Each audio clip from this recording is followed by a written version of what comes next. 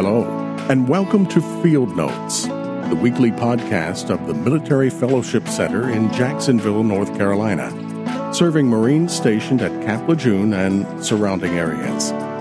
Military Fellowship Center is a ministry of Military Evangelism Incorporated. Our speaker and host for the program is Dave Mason, the General Director of Military Evangelism and the Field Director at Jacksonville.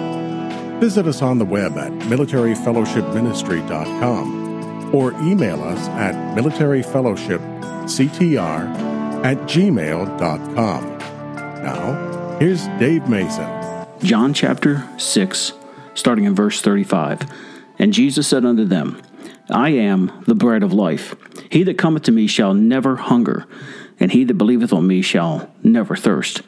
But I said unto you that you also have seen me, and believe not.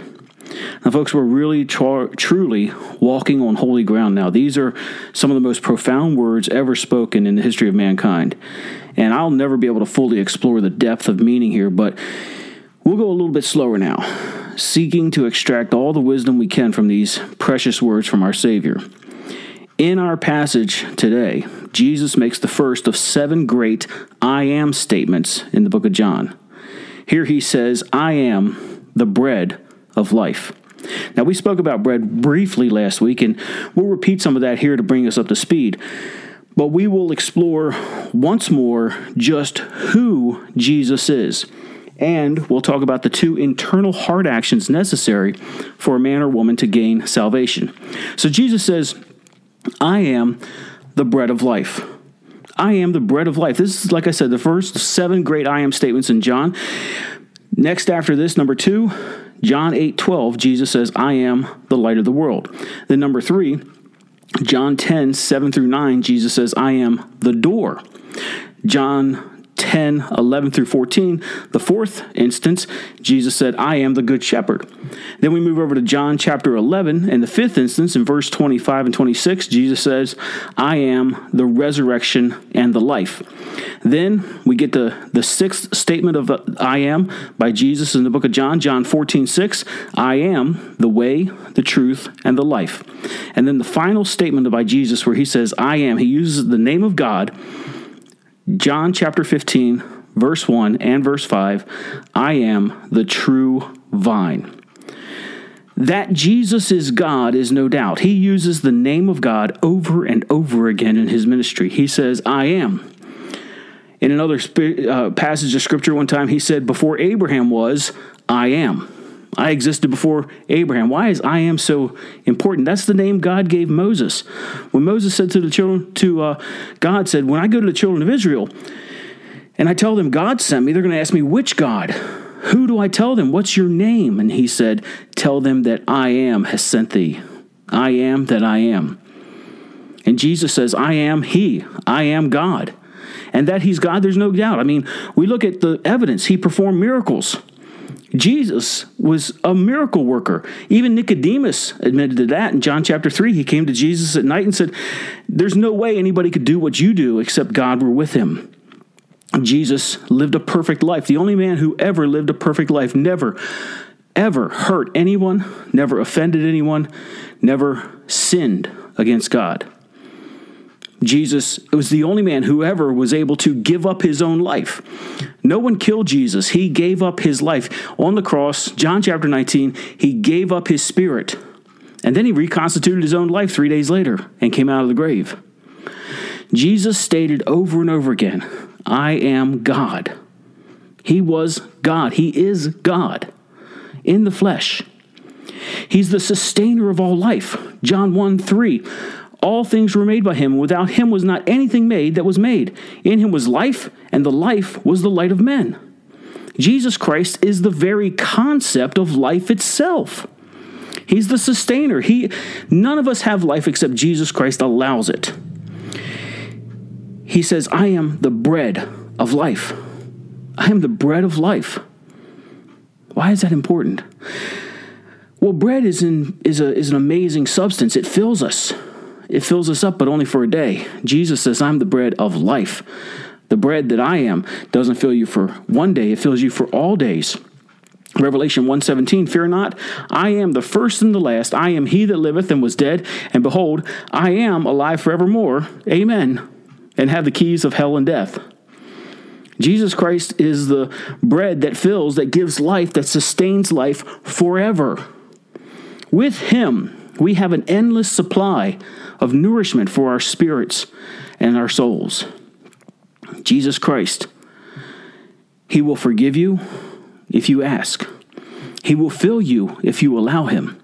He will energize you if you fellowship with him. He will enable you if you submit to him. He will protect you if you ask him. He will preserve you because that is just who he is. And he says in this verse that there are two things necessary to gain all this that he offers: a step of faith coupled with simple, childlike belief. John 6:35, and Jesus said unto them, I am the bread of life. He that cometh to me shall never hunger, and he that believeth on me shall never thirst. The first promise is to never hunger. He says, he that comes to me shall never hunger. Now listen, you know it, I know it, everyone knows that there is an emptiness deep within the soul of every man, woman, and child. All of mankind has an emptiness. There's a hole in our hearts that was torn out by Satan at that first horrible tree. When we listened to the deceiver, when we doubted God, when we gave into our fleshly desires, when we did that which God said don't do, there was a hole torn out of our heart. And ever since then, mankind has sought for a way to fill that gnawing emptiness that's at the center of our being. That emptiness is our spirit crying out for God. And we have repeatedly tried to fill that hole on our own. And today we have so many things going on, folks trying to fill that hole in their hearts. Religion. If I do this and I do that and I do the other, God will be happy with me. He'll let me live forever. No. And then folks get away from organized religion and they go into transcendental meditation, New Age teaching, spiritism, crystals, philosophy, science, psychiatry, or the most popular form of filling that hole today, entertainment. That's right, entertainment. Amusing ourselves, right? But it doesn't work. It doesn't last. The Bible mentions a lot of these attempts by man to fill that hole in their heart. We have the Tower of Babel. We have incident after incident of idolatry and mysticism and people practicing witchcraft and all sorts of things. But Jesus offers us a chance with the second tree to have that hole filled by the only thing that will stay, which is eternal life. See, we lost eternal life at the first tree. We lost that eternal fellowship with God that was supposed to be our birthright. It was supposed to come naturally with birth, but we lost it at that first tree. Now, at the second tree, Jesus offers us an opportunity to return to that state before we sinned and have eternal life.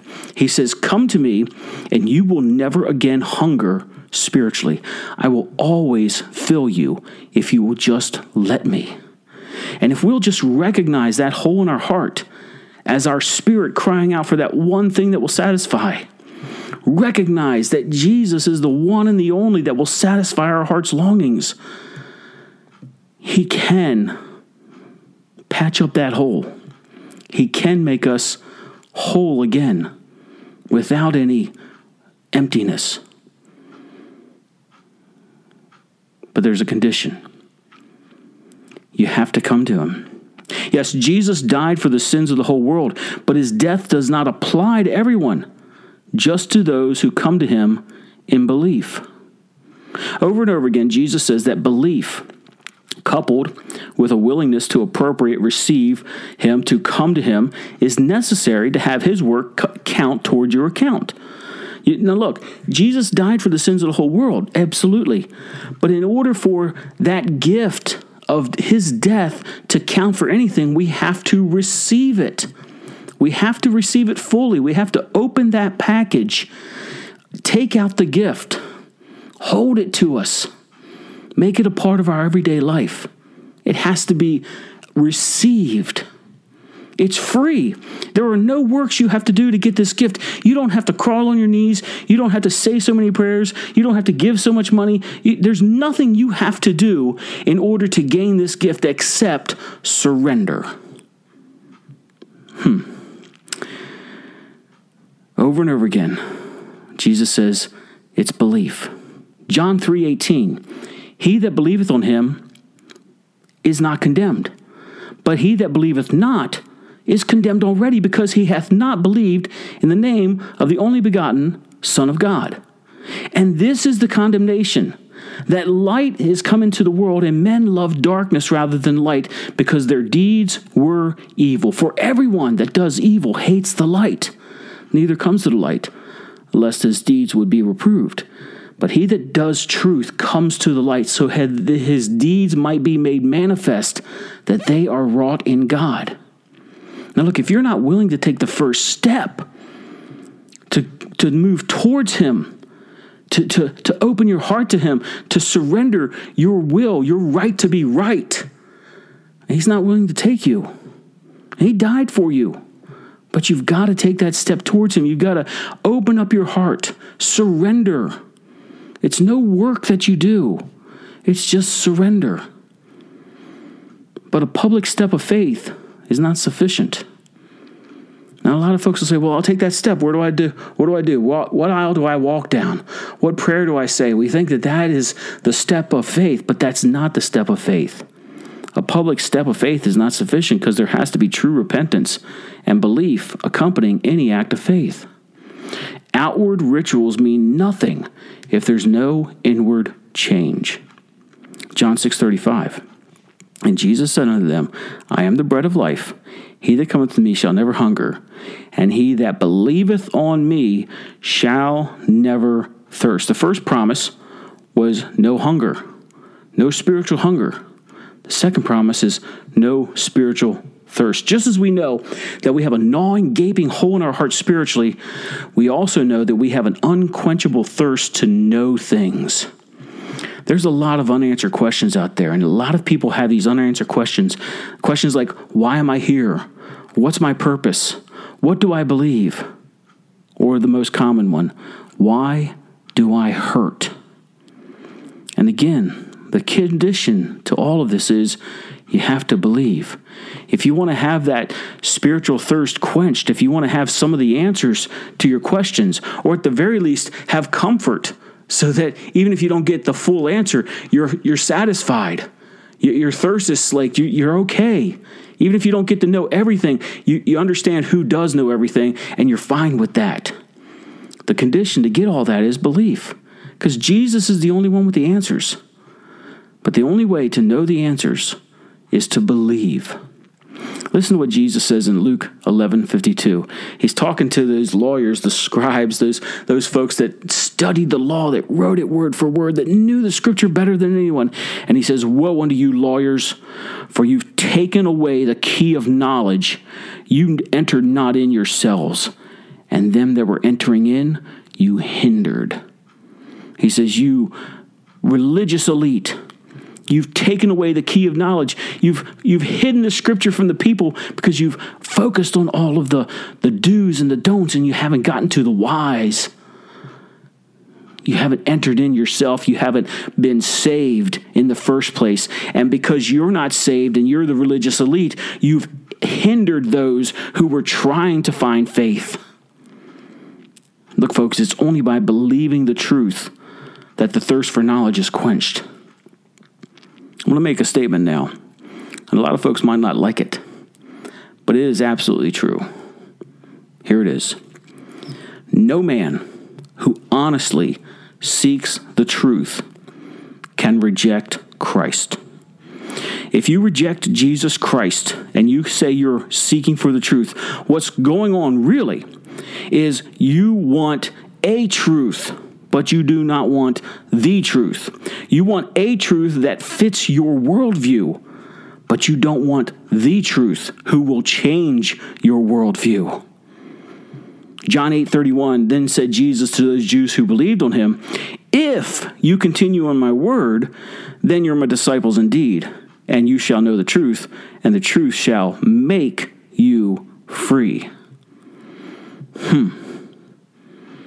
If you continue in my doctrine, if you continue in my word, if you believe, you'll know the truth, and the truth will make you free. Jesus said, I'm the bread of life. If you come to me, you'll never hunger. And if you believe in me, you'll never thirst. Then in verse 36, he says, but I say unto you that you also have seen me and believe not. So we have the great statement of Jesus as the great I am. The first promise of Jesus that we'll never hunger. The second promise of Jesus that we'll never thirst if we come to him. And now the warning in verse 36. But I say unto you that you have also seen me and believe not. Here, there's so much good news in this passage, but there's also a terrifying reality.